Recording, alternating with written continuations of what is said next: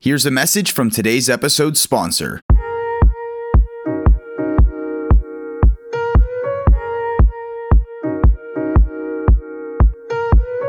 Long-term care pharmacies are always on the hunt for ways to scale their business and ensure they're a solutions partner for their nursing home and skilled facility customers. Now, with the aging baby boomer generation projected to increase the number of Americans ages 65 and older from 46 million to more than 95 million by 2060, the demand for long-term care has never been greater, and neither have the growth opportunities for LTC pharmacies. Framework LTC is a long-term care pharmacy software designed to improve scalability. This platform is incredibly effective for scaling your LTC pharmacy business. It starts with your workflow management, designed around your operations. Framework LTC was designed with long-term care intricacies in mind, which provide a number of different features unavailable with a retail pharmacy software. Framework LTC helps to accomplish these 7 critical categories: streamlined workflows, automated manual tasks, custom services to meet unique needs of different facilities, gain better visibility into your operations, make data-driven decisions, curb your billing complexities, and manage new services. Learn more at frameworkltc.com. That's frameworkltc.com.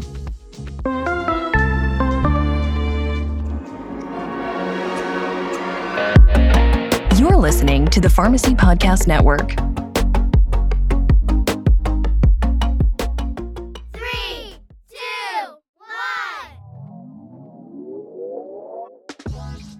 Adverse drug reactions, or ADRs, are a serious issue in healthcare today. The pharmacist is the last line of defense to help prevent ADRs. A rising role of the pharmacist is the specialist who focuses on our children.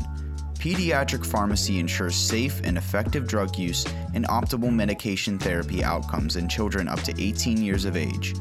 Currently, there are more than 1,450 board-certified pediatric pharmacy specialists, known as BPS. If you're interested in this expanding field of pharmacy, this podcast is for you. All right, everyone, let's give it up for our host. Hey, welcome to the Pediatric Pharmacist Review podcast. We're part of the podcast network. I'm Allison Chung, the host of the Pediatric Pharmacist Review, but I have a new co-host to introduce with us today. I'd like to welcome and introduce Jenna Quinn. I will let her introduce herself. Hi, thank you so much. I am really excited to work with Allison and join her for the pediatric review. 3 of my little children running in and out at any time, so just want to give you a heads up. But just like Allison, I'm a pediatric pharmacist, and I'm really excited to just really dive into the best and the most up-to-date literature and learn with you guys. Yeah, and so for our first program today, we're going to talk to Rachel Meyer and David Hoff about their kids list. So just to remember, children are not little adults. They have very different pharmacokinetics, disease states, and pharmacodynamics. Despite this, children use prescription medications about 20% of the time and actually make up about 20% of all prescriptions in the U.S. Yet, only about 50% of medications are actually labeled for children. This makes it a little harder to navigate prescribing medications for children at the right dose, right duration, and making sure it's safe. Unfortunately, adverse drug reactions happen to everyone and with any medication. Adverse drug reactions are any noxious or unintended response to a drug that occurs in a person at normal doses. Despite them happening, we try to mitigate it, and we need to be proactive. Now tell us about yourself, Dave. Sure. Well, I graduated of the University of Minnesota, and I've been in pediatric pharmacy for ever since, pretty much, minus about a year and a half there where I did some consulting.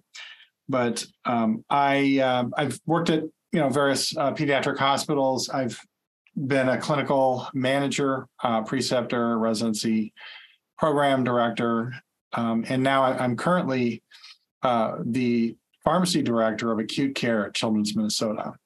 So I'm responsible for both hospital campuses. Oh, nice. And so acute. That's my story. Do they have, they're both hospital though? When you say like, are there any like rehabs, or they're all hospitals? Yeah, they're two hospitals. So at Children's Minneapolis, we have, any given day, we probably have 220 to 250 children in the hospital. Wow. And St. Paul campus has about 115 any given day. And our licensed beds are a lot higher than that, but that's about where we are. And both are acute care hospitals. There is some subspecialization, between the hospitals. Yeah, well, I'm sure you're a busy man, so thank you so much for your time. Rachel, could you introduce yourself too? Yeah. Sure. So I'm Rachel Myers. I graduated from the University of Connecticut School of Pharmacy, and then I did my postgraduate training at the University of Wisconsin and the University of North Carolina. And I've been faculty at Rutgers ever since. And my practice site is at Cooperman Barnabas Medical Center, which is up in Livingston, New Jersey. And I practice in the pediatric ICU and the general pediatrics units there. Can I ask how long have you been with Rutgers? So a little bit of a backstory is that I'm asking, we're not going to say her age. No. Rachel was my teacher, and she was absolutely fabulous. So Anita Sue, Christine, like you were also impactful on me deciding to do pediatric pharmacy. So how long have you have a tight crew. Like, I feel like you've all been there for a lot of years. Yeah, I'm almost 16 years now. So that's awesome. Yeah. And thank you for the pediatric elective, because so it really was. It was like the first real taste of peds that I ever got. So thank you. Mm-hmm. So I actually heard the Kids List interview that you guys did and posted on PPA, and I'm like extremely mortified to say that I wasn't aware of it.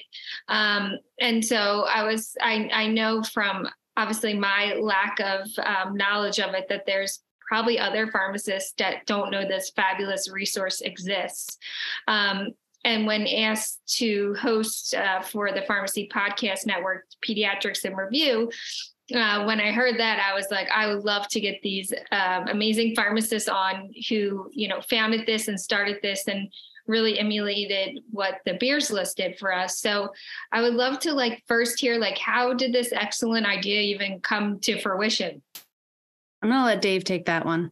Okay. Seems like I'm the one on that one. So, when I graduated from the University of Minnesota, we didn't even have a PEDS course then. We do now. We established one there.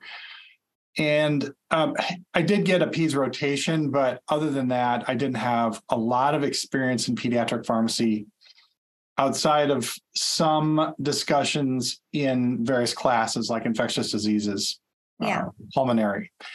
And when I came into practice, one of the first things that I wanted to do, and I didn't do a residency, is to try and better understand the population that I was serving. And one of the things that I was accumulating along the way, the knowledge was some medications that carry a higher risk if you use them in peds versus adults. And I probably had 5 that I knew maybe from off the top of your head, you mean? Yeah, exactly.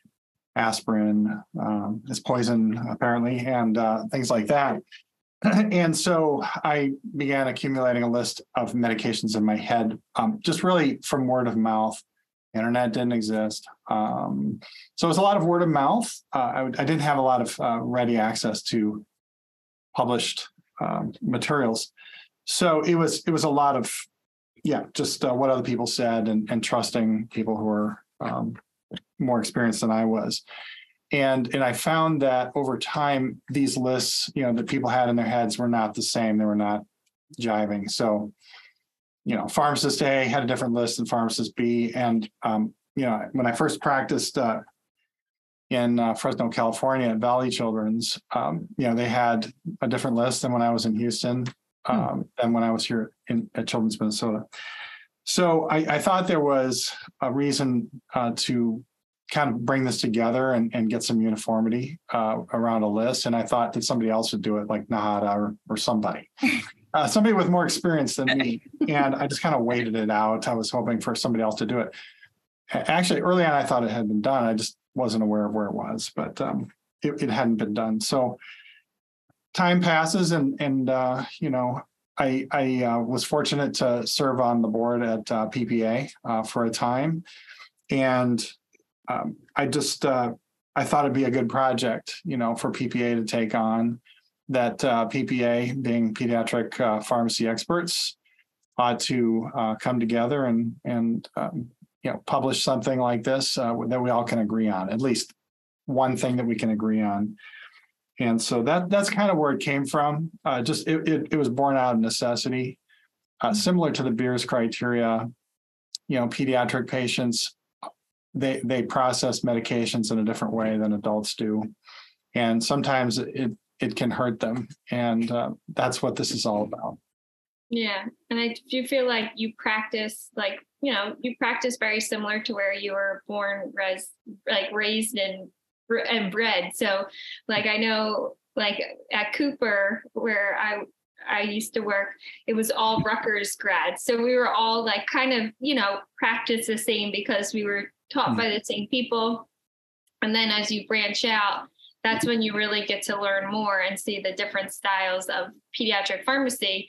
And, we do all these things a lot of times by just case reports, because of our lack of literature. So this is a truly a cherished resource. And like I said, very, very much needed. So when you created the kids list, what people were at the table? Dave, you want to take that one too? Yeah, I'll start and then you can chime in, Rachel. So yeah, when I was, at the board level at PPA, when this was discussed at a meeting, it was, I think the value was immediately recognized as something that we should do. I'm sorry, my computer's going off here. And so I had a few individuals in mind that I thought would be good, that would do well on something like this. And the members of the board had some additional ideas, and we approached those individuals. And I think, Rachel, we even had a meeting maybe where we might have added a couple of others. Yeah. And in the end, we had 7 individuals, and we were looking for people with different perspectives in pediatrics across the spectrum. So inpatient, ambulatory, we were looking for critical care, neonatal pediatric critical care, those who know oncology well, and just academia, non-academia, leadership, not leadership. And so we were looking for individuals that would not only maybe respond well and do well with the work, but also have experience in different areas. And we also wanted to include someone who is a little more junior also. So RC Halinga was, fresh out of training. He was Dave's resident, and he had worked on it as a resident also. But we thought it was a good opportunity to include someone also who was fresh into practice, because they would bring a whole new perspective. Yes, they would. And I actually always loved practicing with people younger than me, because they taught me just as much as I taught them. They'll be like, do you know, there's actually a newer article? And I'm like, no way. So, I think too, getting away from, I always said, if I ever say it's because that's always how I've done it. That means I should retire, because, I think there's just as much utility from learning from our younger peers and colleagues who are fresh out of school, because they may know something that's a little bit newer in the literature than we do. If I can, expand just a little bit on that, Rachel, and we're getting off kids list topic, but Fine. Some of the publications that I've done, I could have just done it. I could have just wrote the case report, or taken a group of experienced individuals and just done it. And then the new person right out of residency wouldn't have had a chance, or the intern who should be learning how to do this then missed an opportunity. And so I really try to take somebody who's earlier in their career and give them an opportunity to get their feet wet and get involved in something bigger, and maybe it'll turn into something else down the line. But I think and most of them want to. They usually want it. They usually want to anyway. They're like usually much more sometimes energetic. a little bit more eager. Yes. It's true. You got to feed off their energy too. Yes, absolutely. I think for those who haven't read the article or looked at the list, I'm sure you can recite the definition off the top of your head, but really how you defined an adverse drug reaction, and then, how, just to stress that for the people listening, that this is medications that could be potentially harmful at normal doses. Is that correct? Oh, wait, can I interject 1 second? I think we need to also tell everybody what KIDS actually stands for and where did that come from? Yes. You mean the acronym? Yes. Yeah. So it's the key potentially inappropriate, drugs in pediatrics. That we'll give credit to that to Kelly Matson, who is one of our authors. She came up with that. She's super creative with her titles and everything. So that was very creative. I was impressed. Yeah, that was all Kelly. So yeah. If I will say, if there was one thing that was the most difficult hurdle to achieve, it was the title of this manuscript. Because we were all looking for something that was unique, that worked, and she ended up coming up with that. So it was wonderful. Yeah, I like it. I think we did a better colleague than our geriatric that called beers. Yeah. And then maybe for people who don't know, I guess maybe we could tell them like what the equivalent is from beers to kids, like what exactly it is, what exactly this list means. Yeah. So I think for people who don't know, the Beers list came out in the late 90s for geriatric patients, and it's from Dr. Beers. And he came up with it with his group, and now the American Geriatric Society owns the list, and they kind of are responsible for updating it every few years. So basically it's the medications that, again, are potentially inappropriate, and that potentially is really important because there are always going to be times in, clinical medicine where a medication might be warranted, even though we know it has risks in that population. So they kind of coined that term, and we really modeled after them because that list is such a good guideline for those in geriatrics. And so we just looked at how they did it. We copied a lot of their methodology, but the idea, again, is that they're potentially inappropriate medications for geriatric patients. And so the idea there is that I just really want to stress that they're showing how geriatric patients are different than the rest of the population. So there may be medications that are risky for all patients, but in the Beers list, these medications are going to be at higher risk for geriatric patients. So we tried to do the same thing where we're pulling out medications that are potentially more harmful in kids than the rest of the population. So there are several drugs that we talked about and classes that are certainly risky in kids, but we couldn't prove that they were more risky. So for example, fluoroquinolones, we ended up leaving off because we found that they have risks in everybody. And that was probably the most hotly debated one. That and the SSRIs were the two most contentious issues. Yeah, I think you could. Yeah, go ahead. You could point to chemotherapy, right? Oh, it's toxic, right? It does hurt kids. Yeah, this isn't a list of medications that cause adverse drug reactions in pediatrics. It has to be carry with it a greater risk than the adult population innately. Yeah. Okay, yeah, and that's really good to know because I do find that, just like Rachel's saying, the fluoroquinolones we unfortunately need a lot of the times in our like medically complex kids with all the multi-drug resistance that's going on. And, sometimes we have kids on SSRIs like down to the, age of 6. But, you definitely with those, you want to use them last line. And so, yeah, it's a good understanding for people who are listening, like what exactly the drugs needed to entail to be able to qualify for the list. And then I thought another interesting thing too was like how you summarized and organized the lists based on like the strength and the grade. And if you could just also speak to that as well, because I think that plays in as well when you're making the decision whether or not to use these drugs. As well as the age groups, because I was thinking that would have been challenging as well. Yeah, the age groups we went back and forth on, because depending on where you look, from the FDA to what industry does to what we in clinical practice do, it's different. And so that we had a lot. We went down to the wire, I think, on that one, Dave, right?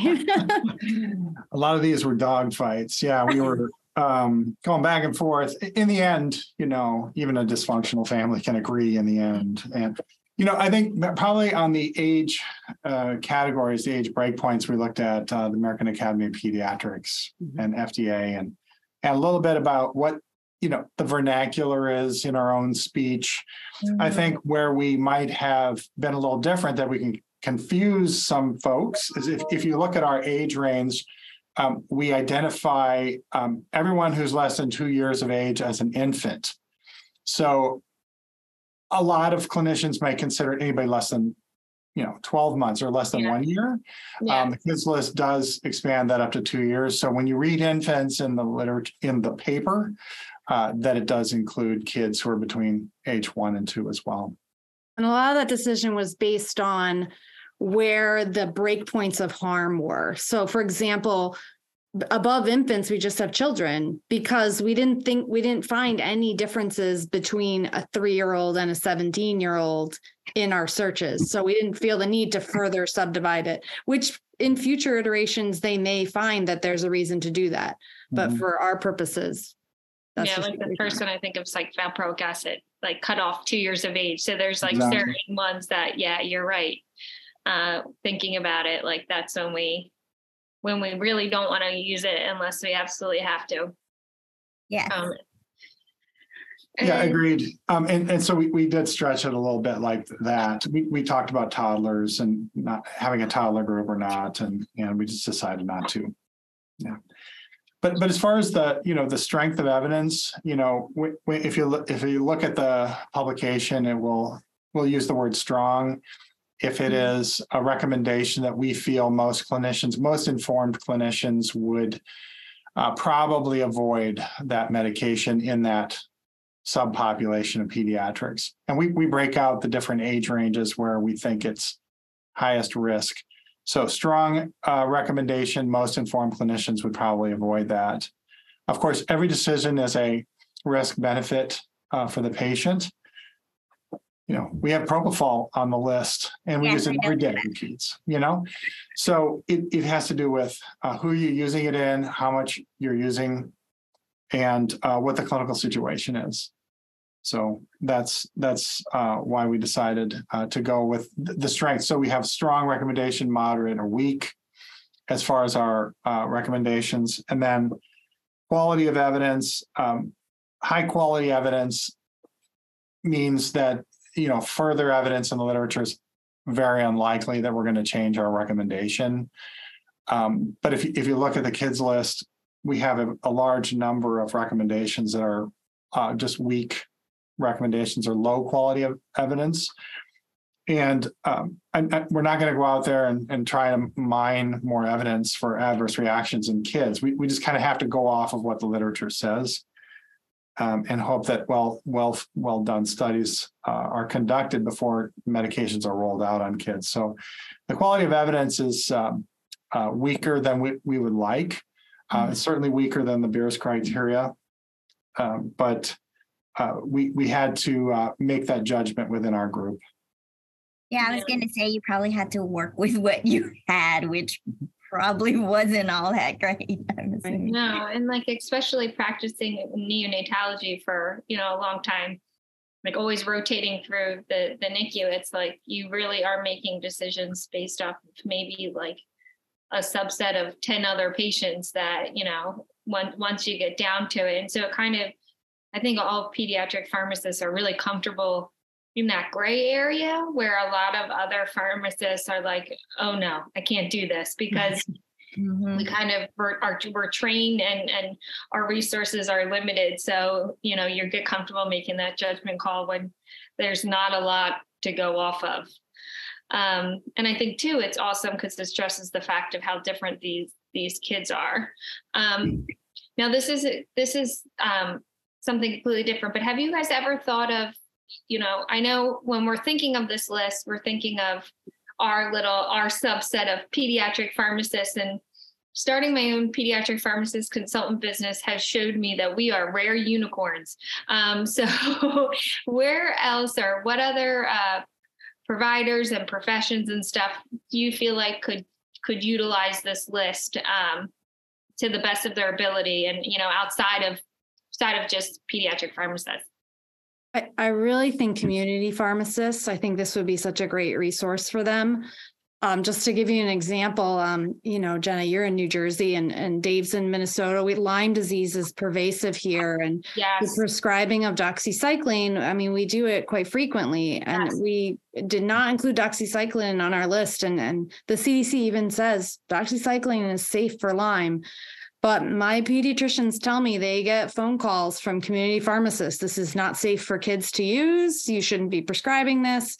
And so some of that information is just outdated based on, again, very small studies and extrapolations. And so I really hope that we can help publish this and just or publicize, I guess, is Promote a it. word. With the community group. I agree. Well, can I ask, I'm sorry. On that topic, I'm sorry, Jen, but are you doing any kind of explanation, I guess, or doing something else to talk about the ones that weren't added and people question, you know what I mean? Yeah. I mean, we included some of those in our discussion of the original paper. I guess I don't know, I haven't done anything else besides that. Let me give you more work. Because I'm just thinking that that's a good point too, is that there's all these myths out there, like, you know, don't do the quinolones, don't do doxycycline, and maybe people need explanation on why it wasn't on the list, because it's okay. Yeah. And I think too, like, this is a great resource, like you're saying, for community pharmacists, because when I talk to them, and especially now out being in the community, working with these retail pharmacists, like, they don't even have access to Lexicomp, like resources that we take advantage of, they don't have. So, like, you know, maybe this is a free, you know, Lexicomp's expensive. So let's not, you know, let's be real. Maybe that's why they don't have it. And we're spoiled to have it in big institutions. But, you know, I think this would be wonderful to market towards community and retail pharmacists. Have you guys done anything like that? I looked into like APHA and maybe presenting there, but their process for getting into their meeting is very different than what I'm used to. So I was kind of hit with roadblocks there. So that's I will say, publishing the list and sending it out to pharmacists or something. Yeah. You know, we have been approached by different organizations, internationally even, and there is one organization in Canada that maintains the drug database information at chain pharmacies in Canada that has adopted the kids list into its that's awesome reaction software. Yeah, it's kind of cool. Yeah. You know, certainly Lexicomp is aware and has incorporated it. But yeah, if you don't have Lexi, then that's an issue. But other than like these road shows, I think we've been trying to get out there, you know, publishing or speaking, trying to get the word out. But as far as your original question. Oh, I'm sorry. What's that, Allison? I wonder how the beers list has gotten so popular. That's a good question. I don't know. And again, it's 20 plus years old now. Yeah. I was going to say it's old. Yeah. Yeah. So I think, you know, to add on, you know, our community based pharmacists would be an excellent place to reach out to. But other populations, you know, that would benefit certainly medical schools, physician groups. We have ours published on on the same page as our guidelines here at Children's Minnesota. So they're widely available. And, a lot of institutions are doing this. They're rolling some of the recommendations through the P&T and restricting medications. You get pop-ups, that sort of a thing. And it's based on this recommendation. Over time, I think, as clinicians rotate through centers that work with it, the word will eventually spread. But I don't know of any good way of doing that. Another way I suppose we could do, and we've talked about this, is approaching the American Academy of Pediatrics for their partnership and endorsement. Yeah. I think that would move the list further in the area of physicians and practitioners, other practitioners.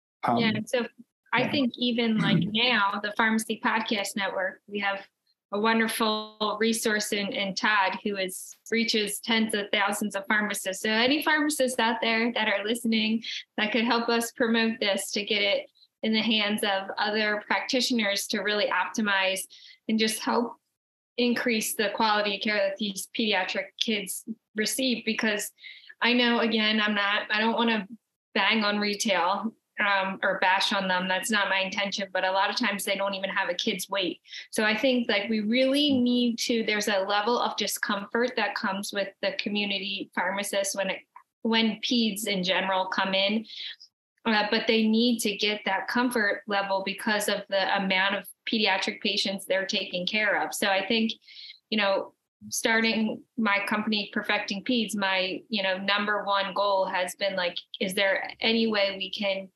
what ways can we equip pharmacists with more education, more resources, and more comfort to take care of pediatric patients? And so, I think this is one step 100% in the right direction.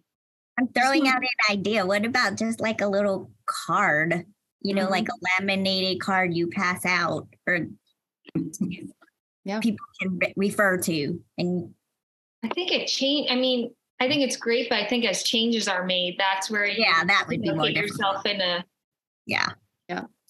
Just I wanted to do a quick plug. We're going to be publishing a position statement from PPA very soon that weights should be included on all prescriptions and in prescription Thank software. you. Yeah, so that just got finalized and sent to JPPT. I was fortunate enough to be included in that group. Thank you. Nice. Yeah. Seriously, like it's unsettling when I drop off one of my 3 kids at a CVS pharmacy and not to call out. I'm going to now not to call out a pharmacy, a retail pharmacy. Todd, take out the CVS retail pharmacy, and they don't ask my kids' weights. I'm like, well, is anybody checking this? So it is really a source of uneasiness being a peds pharmacist and knowing, okay, you guys are taking care of other pediatric patients, but you have no idea what their weight is to even double check the provider. Yep. That's one of the things I teach my students all the time. So like, that's another way I think we have to get to the pharmacists is through when we're teaching them as well. But I teach them whenever we do peds things, ask the weight first. You can't do anything if you don't ask the weight. Ask the weight. Yeah. It is so true. And I know just for everybody listening, one of the questions I get over and over again, was the inclusion of a lot of patients or parents, I should say, love homeopathics and natural supplements. So can you comment on why or why not you included it just for the people or didn't include them for the people listening? And, if I'll keep my biased opinion to myself, but your opinions on them as well. I'll comment. We at the beginning when we defined the exclusion criteria, we excluded certain types of medications or things that could be considered medications just because of the scope of this thing. And then even as we went, when something would pop up, we'd say, oh my, is this included or not? And then we'd have a discussion and say, okay, that group's out. So herbal medications and homeopathic remedies were not within scope in this document. So but there's so many. That's a whole nother publication if you want to go down that road. I think because they are not here does not mean they're safe.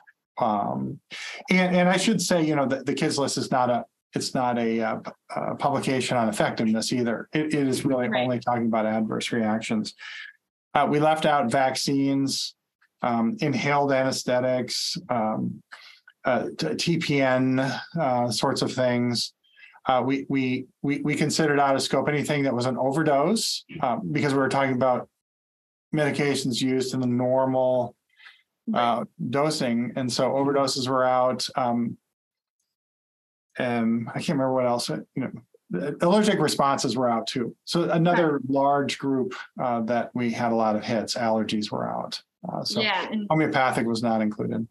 And I think now with like the increased use of antibiotics that we've seen over the past year, I've been really trying to push parents to go back to the allergists and re-challenge them with those penicillins, because a lot of times it's not a true penicillin allergy, and antibiotic resistance right now is by our pure overuse of antibiotics is concerning. But no, I think too, like I cringe when parents ask me, when they send me a picture of like this homeopathic medication that's like just filled with like lavender fragrances or grass, and I'm like, please don't, like, that's not effective. Like my own brother will probably kill me for sharing the story, has a child with GERD, and he like kept giving her homeopathic over homeopathic. I'm like, you really have to go to the GI doc, and you really have to get famotidine to start with, because like clearly like these anti-gas drops aren't effective. And I think it's concerning too, because a lot of them aren't regulated, which is what makes me like say, please stop, is the lack of regulation. I think they're regulated as much as salt and pepper, probably. The herbal supplements. They're dietary supplements. Yeah, that's what I said. I'm like, I could literally take a bunch of grass, make this in my basement and sell it. And like so that's, I think too, like the onus is like, I do want to be more educated about, dietary supplements that have like that have standard regulations and stuff. Like I am interested, because I do think like B12, iron, like there are like vitamins that can 100% help children, but I think sometimes when you go down this homeopathic route and the lack of, just quality control, it gets really concerning. And that's a common question I get from a lot of parents is like, can I give this? And I'll just say, I prefer you don't, because I don't even know what's in it, Yeah. Although I will say a plug for the herbalists out there, I will say, I think there are some herbal medications, leaves, roots, and things that do have some pharmacological properties. Yes. They may be quite worthy, right? Mm-hmm. But I think they should be studied, quantified, purified, standardized. And let's go. We can study those. I think that's CBD. Outside of Epidiolex, like which we use, which is beautiful. Right. Like if that's when parents ask me, can I give my kid CBD? I'm like, if it's not for, Epidiolex and, it's not for, Lennox-Gastaut or an indication, I don't know how to dose it. I'm not saying I'm not against it at all, but I just need like more studies so I can feel comfortable, because I do think there is a lot of utility and potential for the medication, but it's like when you can't give a dose, it's like you're kind of just stuck at like, no, you can't use it until we have more studies. So I completely agree. I think it's just the lack of streamlining is what we're saying, because there are, I know even myself, like if I was low on B12, once I started supplementing, I felt like such a different human. So was there anything like what was something you, I guess, wish was on the list or wasn't, or what was the medication, if you can remember, that was the biggest debate, do you feel like? I think the SSRIs were really tough for us because we know there's some risk there, but we know that there's so much benefit for so many kids. And so we we couldn't figure out, or there wasn't enough data to be able to pinpoint a higher risk between like one particular medication. And we didn't want to put the whole class on there because again, there's so much benefit. So I think that's my greatest hope for the next time this was revised, is that maybe we'll have a little bit better data and we can help clinicians out a little more with that. And I think too, again, giving you more work. Yes. I think like as we all progress into the PGX stage too, like that'd be really interesting, to implement too, like at normal doses based off your genetics. This is not safe. I know I'm really thinking down the road, but Yeah.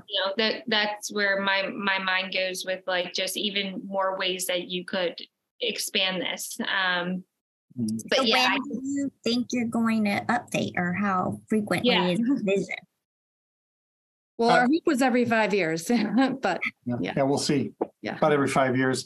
You mentioned pharmacogenomics. I think, there were 2 medications that made the list where we recommended pharmacogenomic testing. That was codeine and tramadol. And one of the exclusions from our consideration were toxicities due purely due to pharmacokinetic or metabolic things. That would imply that we're not dosing properly or correctly. right. You could argue maybe chloramphenicol falls in that bucket, but we decided to include that. Now, I think I wouldn't just start adding medications from a pharmacogenomic perspective. I think that's maybe another entirely different paper. But if there are phenotypic expressions that happen in the pediatric life that are make it so that medication is more dangerous, and we can show that by looking at the literature, they'll get included in the list. So if there's a phenotypic expression from a genotype for a certain group, and we found that it causes apnea, or it's likely to cause apnea, or some other adverse reaction, if it's a PEDS thing, then we're going to go ahead and consider that for the list. Yeah, no, I think it's wonderful that it's becoming more accessible to do the pharmacogenomics, because like you're saying, codeine's like the most beautiful example. If you're an ultra rapid metabolizer, there's risk that you could die. And so we don't take that lightly in the pediatric setting. So like my first thing I did when I came to my old hospital was just completely take it off formulary in the pediatric setting, because, we don't always have the liberty of knowing, how they're going to metabolize it. But I do think, it will become eventually like a standard of care, or more people will have access to it. So it won't be like a blanket, like do not use it at all in PEDS, because that's how I treated it. Yeah. I'll also tag on to what Rachel was saying about the SSRIs. Yeah, we wrestled with that significantly. And the reason, if you go into any SSRI, you'll see a black box warning around not using it in pediatrics. And you'll say, why are they not on the list?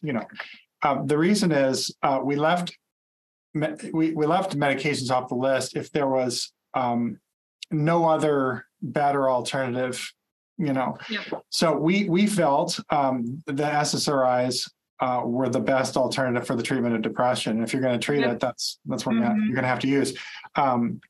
Tricyclics are on the list, but SSRIs are not, because they're right now currently the state of the art. Yeah.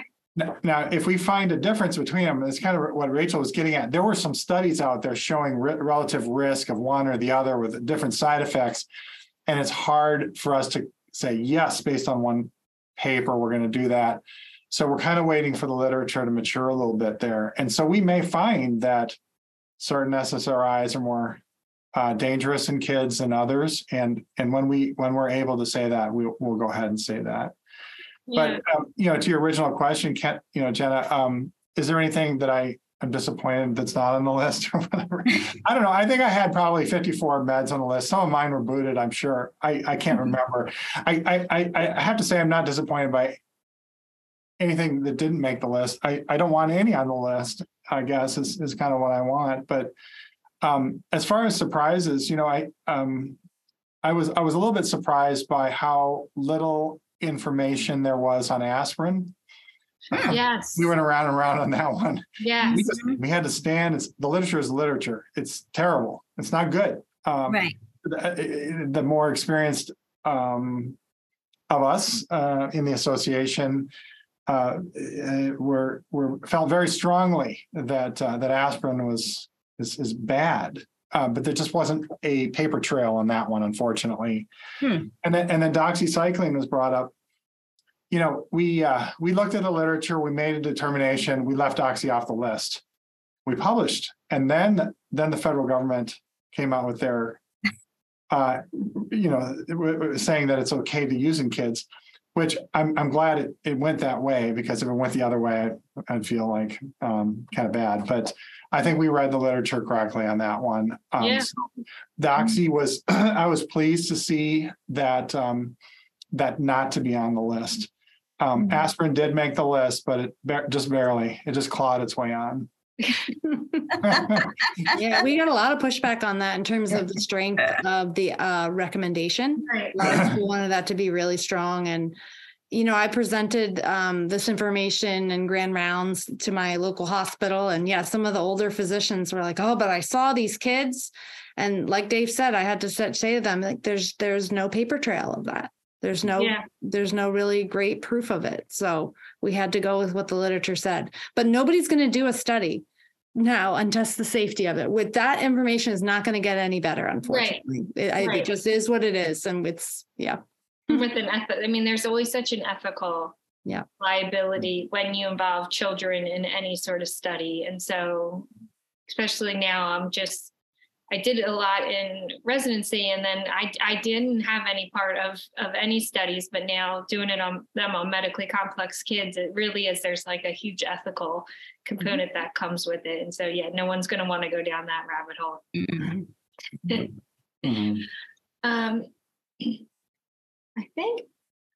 My only one other thought was just to adapt this. And this is kind of like, I know where Dave was with kids and being in the NICU all the time. Like, I think this would be so cool if we took this and did this for pregnant patients too, especially because we're all in some way, shape, or form have been involved in neonatology, which I feel like there's nobody in the pharmacist realm really owns pediatric, the fetal maternal except us. So I feel like that kind of falls on us too. Whether or not, that was where my mind went, because I was on Effexor for all of my pregnancies, and it was a really hard decision to make. Even being a pharmacist and knowing that, if my anxiety, if I'm having panic attacks, I can't carry a child. Like, it just doesn't even, but I think too, something like this where we could really come together cohesively for pregnant women too is just a random thought I had, because I do feel like, just like kids and geriatrics, they're kind of like the other odd man out as far as medications go. So just a random thought. And lactation also. Yes. Such a hard one. Definitely. I agree. I'll say, for complete transparency, teratogenicity was left out of this list. Medications received to the baby through breastfeeding was specifically left out of this list. Right. So that's an area of focus that could benefit from this type of scrutiny. I really do agree. And then this list again, the limitations of what we did. We were really only looking at medications that were FDA labeled. Other countries, European Union or countries in Asia, they really would benefit from doing their own publication or their own, inspection of their own formularies or their own work. So I think there's additional work that could be done, even in the pediatric space. It's just not done, that could add on to the knowledge. Yeah, well, all I can say is thank you guys, because it's definitely a need. And so, being out and just finally, 11, 12 years in my career of trying to get into the advocacy domain. This is great. I love it, because not practicing in the hospital now opened up my eyes to just like such a need of the lack of resources and really experience that pharmacists and just providers in general have in pediatrics, specifically when it comes to medication. So just a sincere thank you for helping advocate for our children by making this list. Yeah, we also just want to give, of course, credit to the Pediatric Pharmacy Association for supporting the list and really, driving its creation. And then, of course, also to the members of the Pediatric Pharmacy Association. We had an open feedback point and we got such great, we changed a bunch of stuff, right? It opened up a whole new discussion points on a bunch of the medications. So it's really because of their help that it is what it is. Yeah, that's great. Yeah, and thank you for having us. I really appreciate that. Sure. And you're having us on just spreads the word a little bit more, and I hope a few folks are able to see this and put it into action. Yes, we need to keep spreading the word for sure.